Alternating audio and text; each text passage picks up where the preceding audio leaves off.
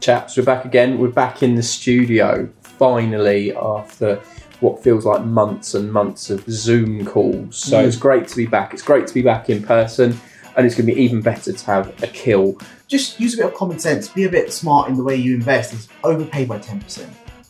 Try to reduce the level of borrowing. Every time you renew your 2-year or 5-year deal, borrow a tad lower. So you're reducing your loan to value across your portfolio. And what I would say is look at the blended rate across your portfolio in terms of loan to value rather than individual ones, because you're going to service the debt, your voids and your maintenance through the surplus income from your entire portfolio. So I think it's a good point to make. And I think once you go through the journey and you're halfway or 3/4 into your investment journey, start thinking about maybe you own 10 properties, maybe let's do 3 or 4 on a repayment basis, and the other 5 or 6 on a interest-only basis. So you're hedging your bets. Back for a second visit. Is he our first repeat customer? Yeah. The on question the is, Landlord are we going to do podcast? what Soccer AM do? Are we going to give him like a football if he does 3? I don't know. I have to work that out. What do we give him? Hat trick. We'll give him an Allen. Hoodie. Got to be a hoodie. A loyalty prize, isn't there? Yeah, absolutely. Yeah, so 2 out of 3. Two stickers on his Costa card coming up.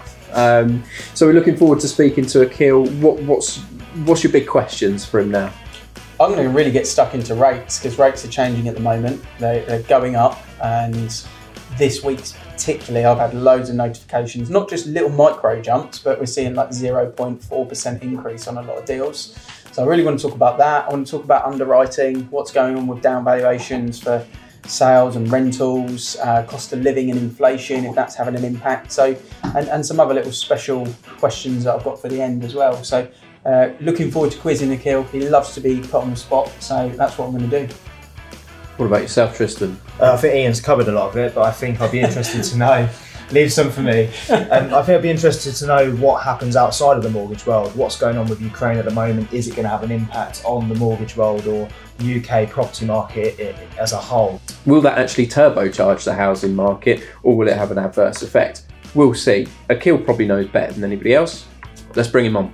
Akhil, thanks for joining us again for a second visit to the Landlord Page podcast. So very welcome. Thanks for having me again. Can't wait to get into it. Ian. Yeah, first guest to come on twice. We spoke about commercial and kind of refurbs last time, and the BRRRRR, or however many R's there were on it.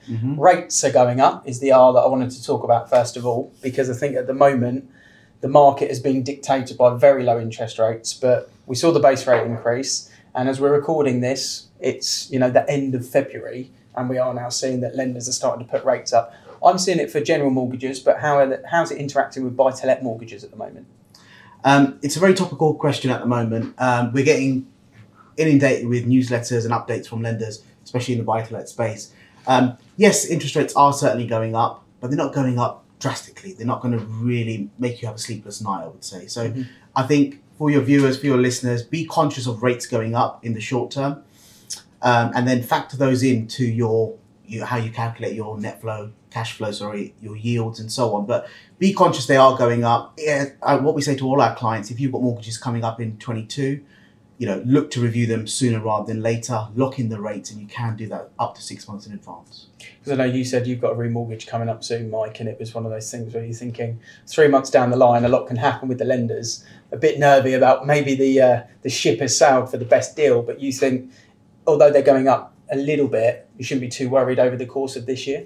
I don't think you should be, to be honest with you. I think you've got to be conscious, as I said, of the Bank of England increasing the rates. There's a lot of global issues going around the world, so you've got to be conscious of that. But what I would say is, in the limited company space, rates have actually come down. If you look at those rates in particular over the last 9 months. So where we were punching at 3.5%, 4%, we're now sub 3% on limited company rates. So the difference between a personal rate buy-to-let and a limited company, the difference is now squeezing. So it's positive for seasoned investors in the limited company space. So is there a point where these rates start to match each other?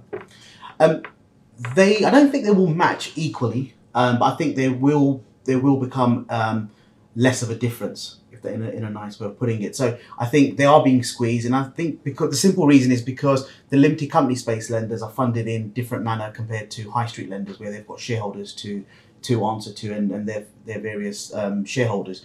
But in the limited company space, those lenders are funded by high net worth individuals, institutional lending as well as hedge funds as well. So they're securitized funds on a totally different dynamic. So hence why they can effectively change their rates to remain competitive with their peers in that market. Do you think lenders feel more comfortable then maybe with the limited business investing at the moment from a medium term perspective? Do you think that's maybe why the rates are dropping? Or?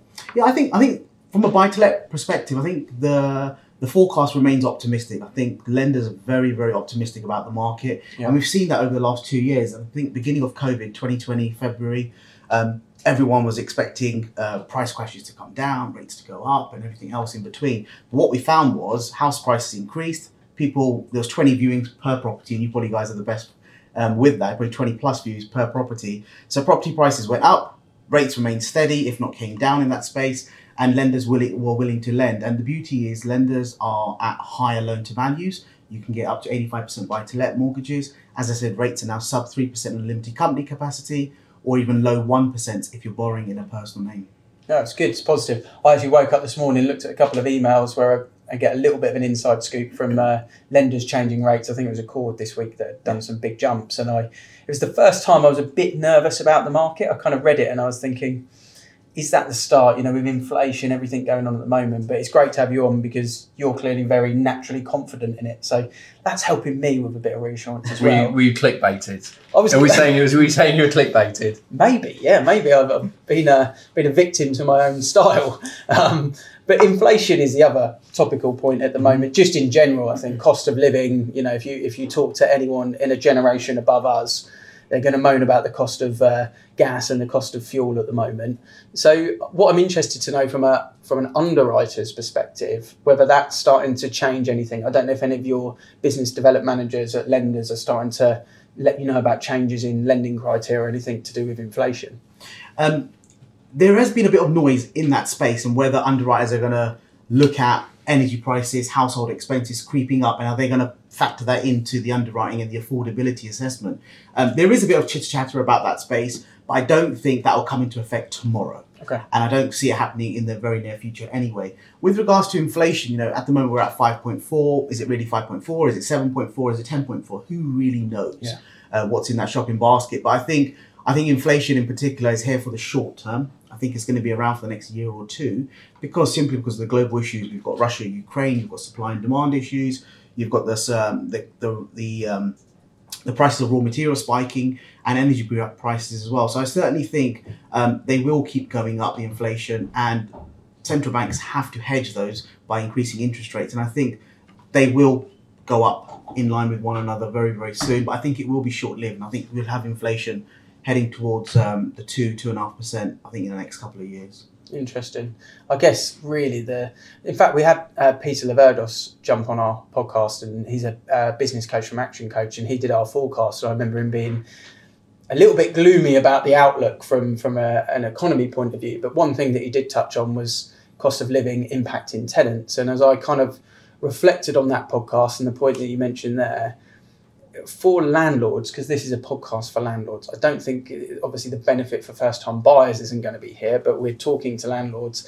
If it's more expensive for a tenant at the moment to live, the chances of them being a tenant for longer is much higher 100%. Because they can't save as much money to become a first-time buyer in reality. So in terms of long-term asset, the risk of having a tenant move out is what's the frustration for a landlord. You don't want to turn over every 12 months or 14 months, whatever the average. You'd much rather have it 2 years. I guess while inflation's riding at the moment over the next couple of years, it's probably more a question for you two, but Mike, you would expect tenants to stay longer off the back of that if they can't afford to save more. If it impacts on your affordability and your ability to save, we've always said that a lot of tenants live in a bit of an issue where they can't get out of it unless they have a life-changing event like an inheritance to pull them out of rented property. I know most first-time buyers can afford to save for a property because they can go and live with parents and save that money. If that ability is not there for you and your costs are going up, unless more and more stimuluses are brought in by the government, help to buy, those sorts of things, then it makes it more difficult for people. And the tenants you're talking to, Tristan, are you typically What feedback are they giving you in terms of how long they're planning to be in a property at the moment? Is it just indefinite? Is it different to how it was when maybe you started your career? What's the trends at the moment for what people are expecting to be in a property for? Compared to when I first started, it's definitely changed. People are wanting long term. I think COVID's been probably the biggest factor for people, is realising they want outdoor space. They've been stuck in an apartment, for example, no balcony or outdoor space, and they've got family on the way or whatnot, and people are wanting somewhere to, and with rents going up as well quite substantially over a short period of time, people want to settle and stay put for that period of time. So I'm typically seeing people commit to longer term tenancies. I have the odd here or there where they're trying to find somewhere to buy, but where they're losing to so many different people trying to buy somewhere, they're just not in a position and they need to find somewhere. But there's only like, we say 1 in 10 or something like that. It's not a substantial amount of people on that, but typically it's long-term tenancies. So as long as the landlord is looking at the property, and we talk about family homes, garden, nice place, good communication with the landlord, then typically they stay put. Tristan mentions about rent prices increasing.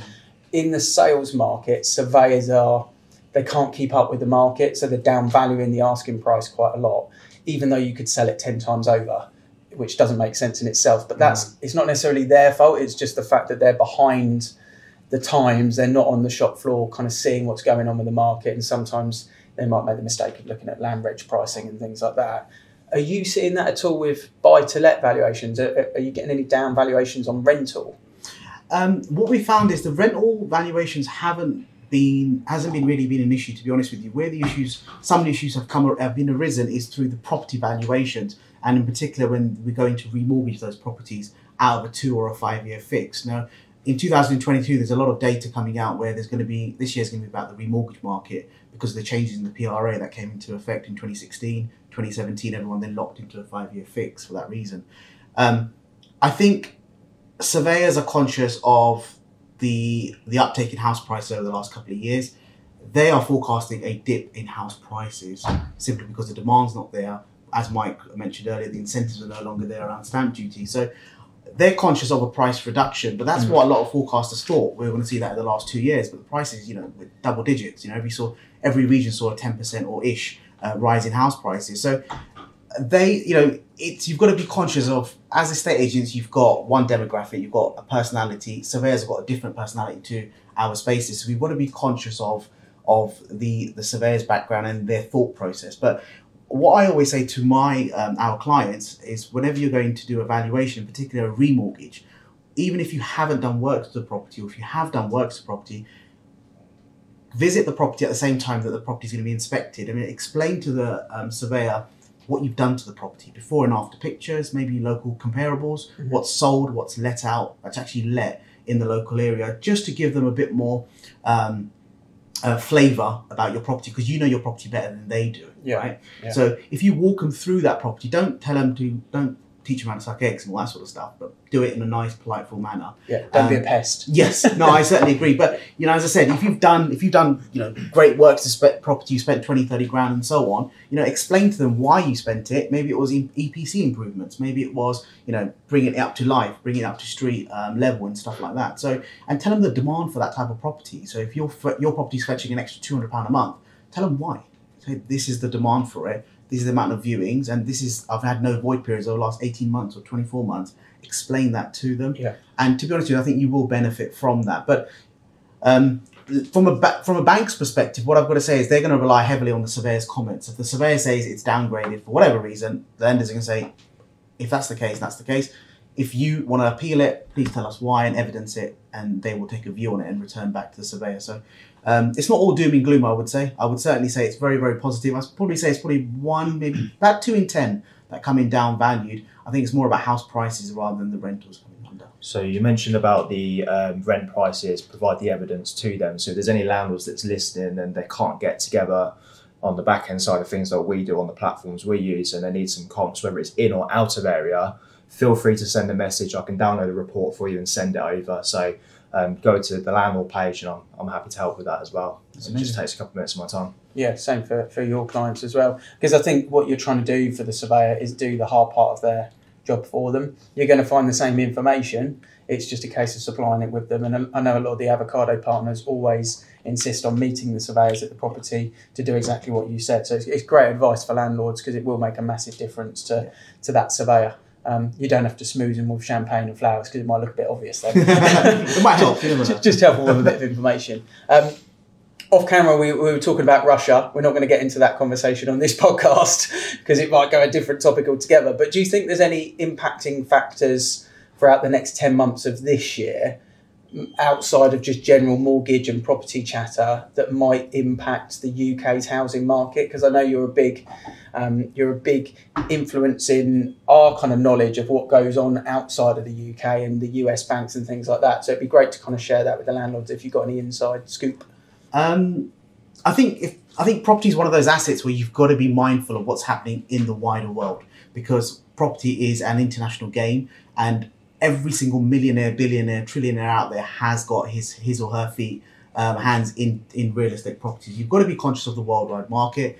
I think with Russia and Ukraine, what's going on, I think it will have a negative effect globally. But the beauty about that is globally, so everyone's in the same boat to a certain degree. So I think take it with a pinch of salt. Mm-hmm. I think from an entrepreneurial seasoned investor's perspective, just concentrate on your game, stay in your lane. We can't realistically ask Putin or to put down his tools or whatever he's doing out there and the other team. But what you need to do is just stay in your own lane, remain focused on your game plan, and work with the right power team in order for you to make a profit in real estate. And I think it's easily doable.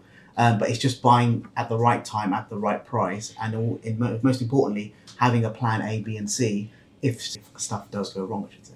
Yeah, brilliant stuff. I think if Putin did arrive for the mortgage valuation, there might only be one result for that surveyor.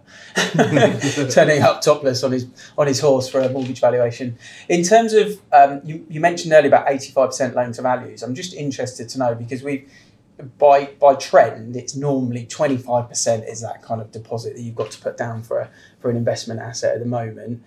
Do you think that will just be the theme for the foreseeable? How did those 85% sort of products kick off? Was there a lot of traction, demand? How were the lenders? What was the criteria like? Do you think we might see them, or do we think they're going to be phased out or phased in at the moment?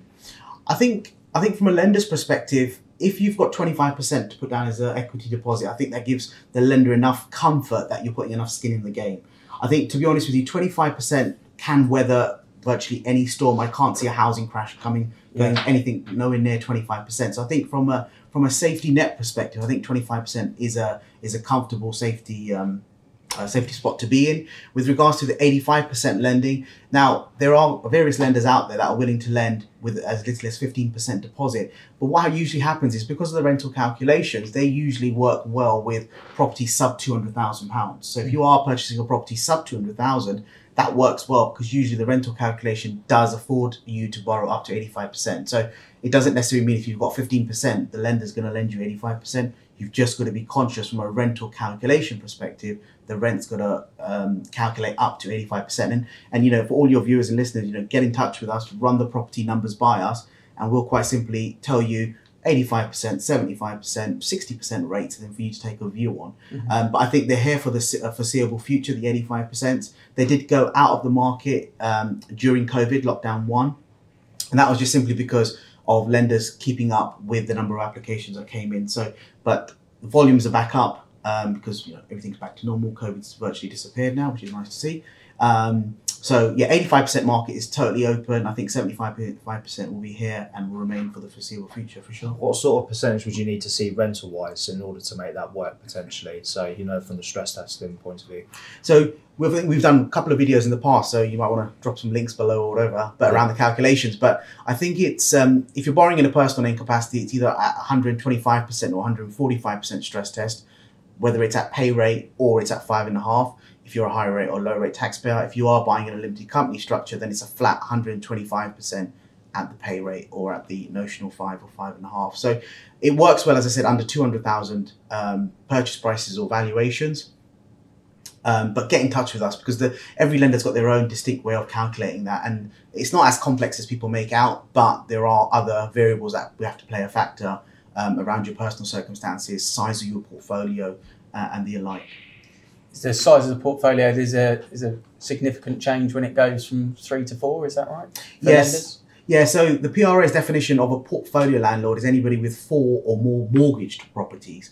Now, every lender's got their own ways and means of defining that. So most lenders on the high street only lend to property portfolio landlords up to 10 properties. Some will do 10, 20, 30 or unlimited. So every lender's got their own criteria. They've all got their bespoke terms and conditions, but that's what we do as independent brokers. We'll scour the whole market and provide you the most competitive rates based on your circumstances. Good. And last question from me before Tristan kind of hits you with the quickfire stuff that is no longer quickfire. Interest-only mortgages for buy-to-lets has really now become really popular because of, I guess, the monthly profit that you can make on a buy-to-let, which is great. Whereas I think when I started investing in property from a buy-to-let perspective, the key element was repayment, get the tenant to pay your mortgage was kind of almost the message that most people were talking about. Now it's a case of interest only, use that kind of chunk of profit, maybe do a 10% overpayment, but almost use it as an investment to move on. My interest is, it almost seems really easy for a lender to just go, they're going to pay it off through savings or through just a tick box exercise. Is there any signs that lending criteria might have more of a strict way on how they kind of go, okay, it's a 25-year term that we're looking at, and maybe have a bit more factual information around how it's paid off? Because I don't know whether it's going to be a problem for another 20 years, but at some point, if someone's just spending the profit and not saving the money, they're going to have, obviously, that term come to an end at some point. So, yeah.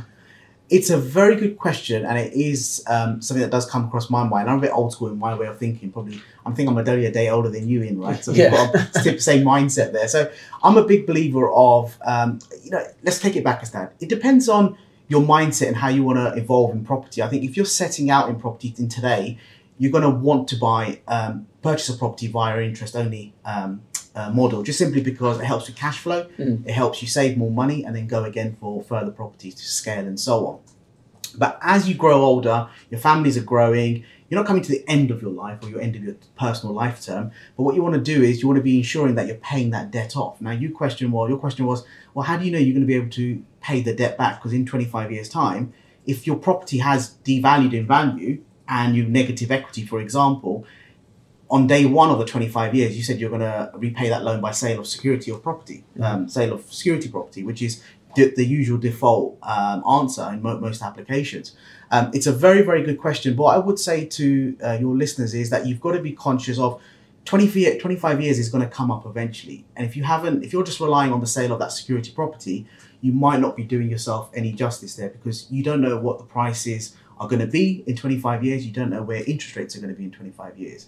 For those viewers that are a bit more old school, and remember the 80s, interest rates were at 15%, and there was a massive dive in house prices. So, they always say you've got to look at history, and history always repeats itself. And I think you've got to be mindful of that. But that's where you can just use a bit of common sense, be a bit smart in the way you invest. Is overpay by 10%. Try to reduce the level of borrowing. Every time you renew your 2-year or 5-year deal, borrow a tad lower.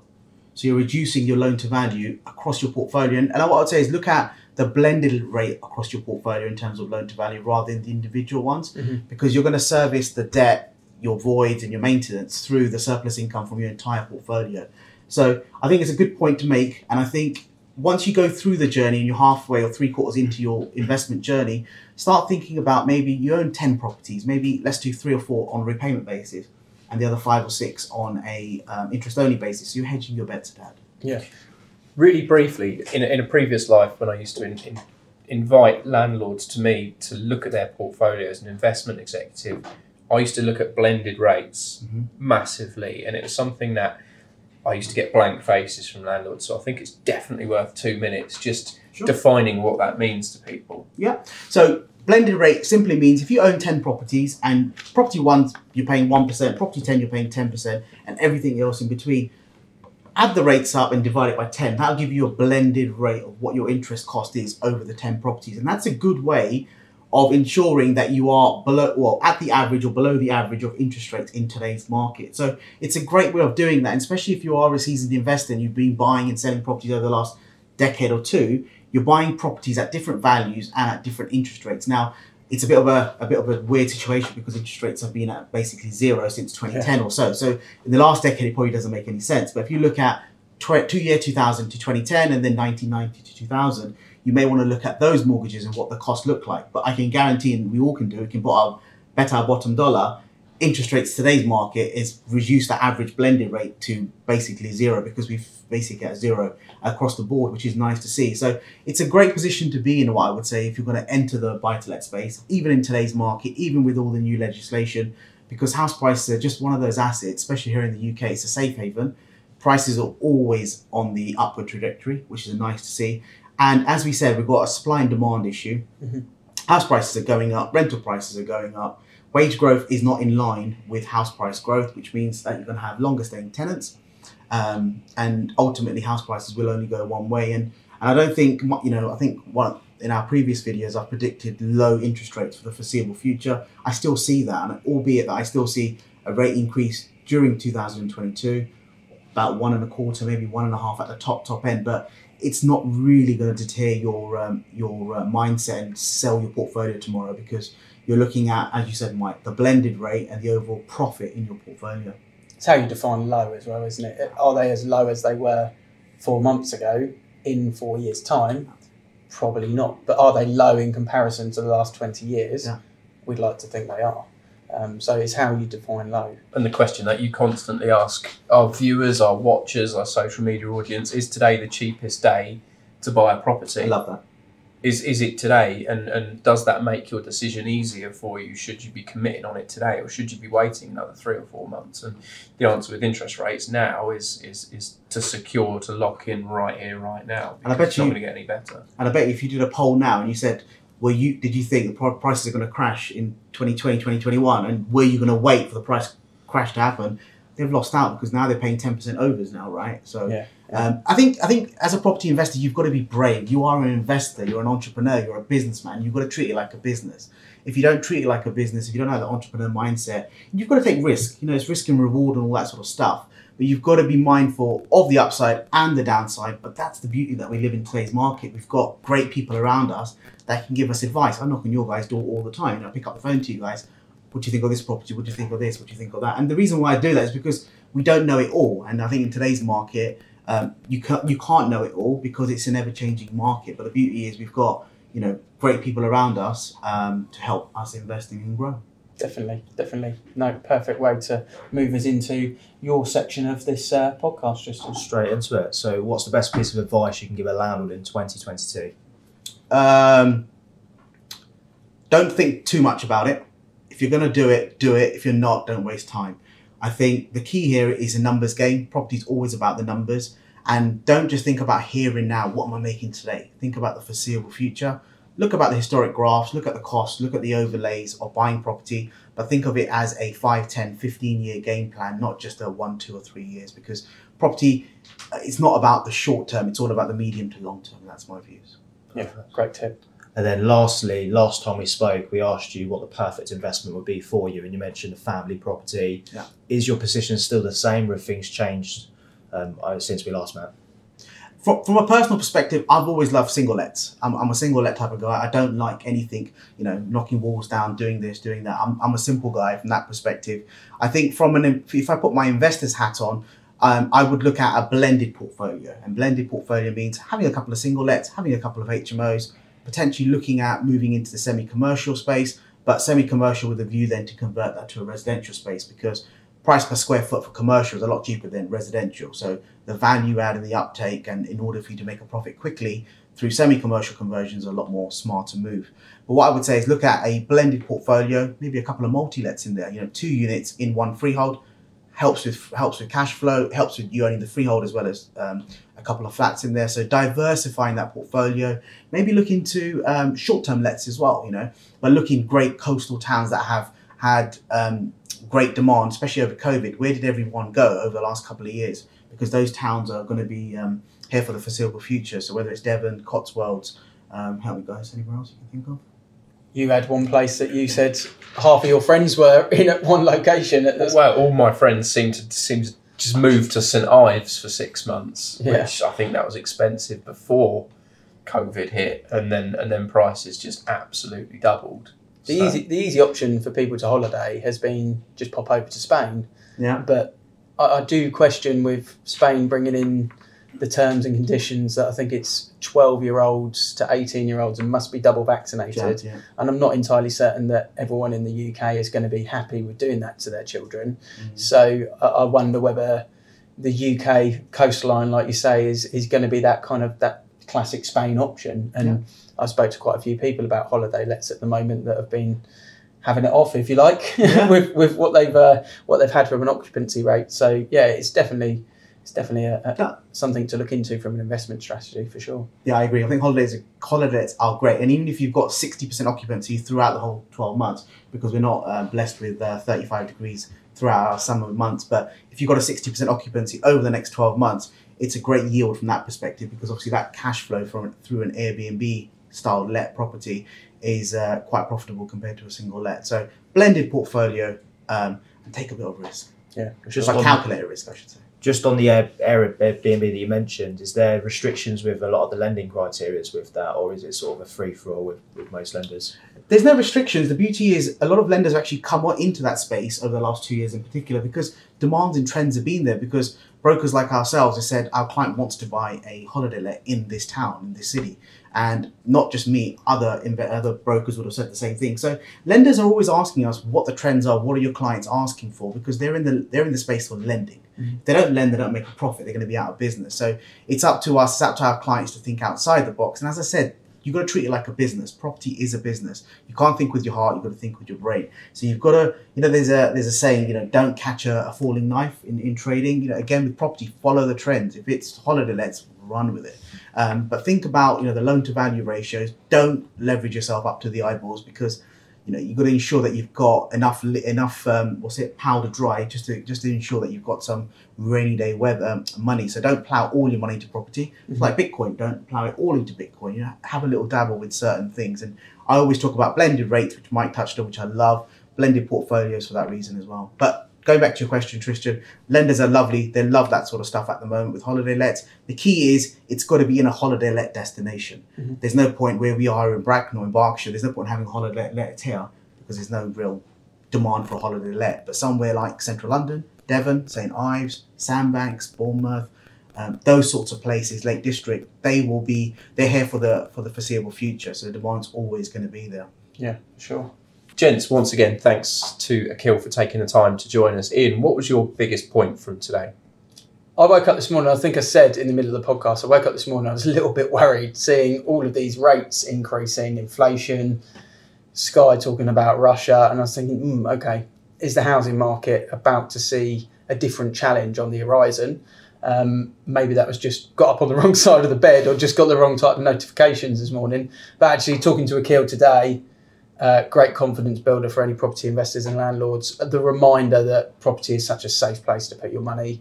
And I think when you see Akhil so confident and naturally feeling like it's just a really good place to be over the next couple of years, it helps everyone. So yeah, there was loads of insightful stuff. But for me, just the feeling of leaving the podcast knowing what a great time it is at the moment to invest in property. And you brought it up, but I keep saying it on social media. Today is the cheapest day to invest in property or to buy a property. So a bit of sense and a bit of clarity provided by the broker who knows what the supply chain of money's like. Yeah, absolutely. Yeah. What about yourself, Tristan? We always say bricks and mortar is a safe haven, though, and it is a great investment. And I think Akhil's words on the reassurance of rates, yes, they're going up, but not substantially. And like you said, today is the cheapest day to buy a property. And I think just the reassurance of his answers from that, I think from a buy-to-let, from an investor's point of view, I think it certainly gives you reassurance. It's a safe time to still invest. And we caught at the end, not only is it a safe haven, but maybe a good place to invest is Little Haven, because seaside resorts at the moment seems to be quite topical. So a podcast coming to you soon, we will definitely be talking about seaside resort investing. So I'm going to go and source someone for that podcast Final call for Airbnb and holiday landlords and letting agents. We want to hear from you. That wraps up another week. We can't wait to record our next episode. We'll see you then. I'm flicking through YouTube and through Spotify. I don't think there's a podcast or a video channel on YouTube that landlords can land on where they're not being sold something. I mean, it'd be the first time any estate agent's ever asked that question, but why not ask that question to a wider audience? Estate agents have the knowledge there, but they don't seem to share it. You can do different episodes based around someone that wants an exit plan or someone that's just starting their portfolio. The rules change every year. Yeah. But why not just open the floor out and just say, well, is property even the best investment out there? And tax advice is a big thing, especially with everything that's changed, capital gains tax, and obviously your stamp duty costs that you need to pay and whatnot. People don't realise what they need to prepare for. We build a podcast and we build a YouTube channel, somewhere that landlords can go and they feel they're not being sold to, but they're just getting quality advice.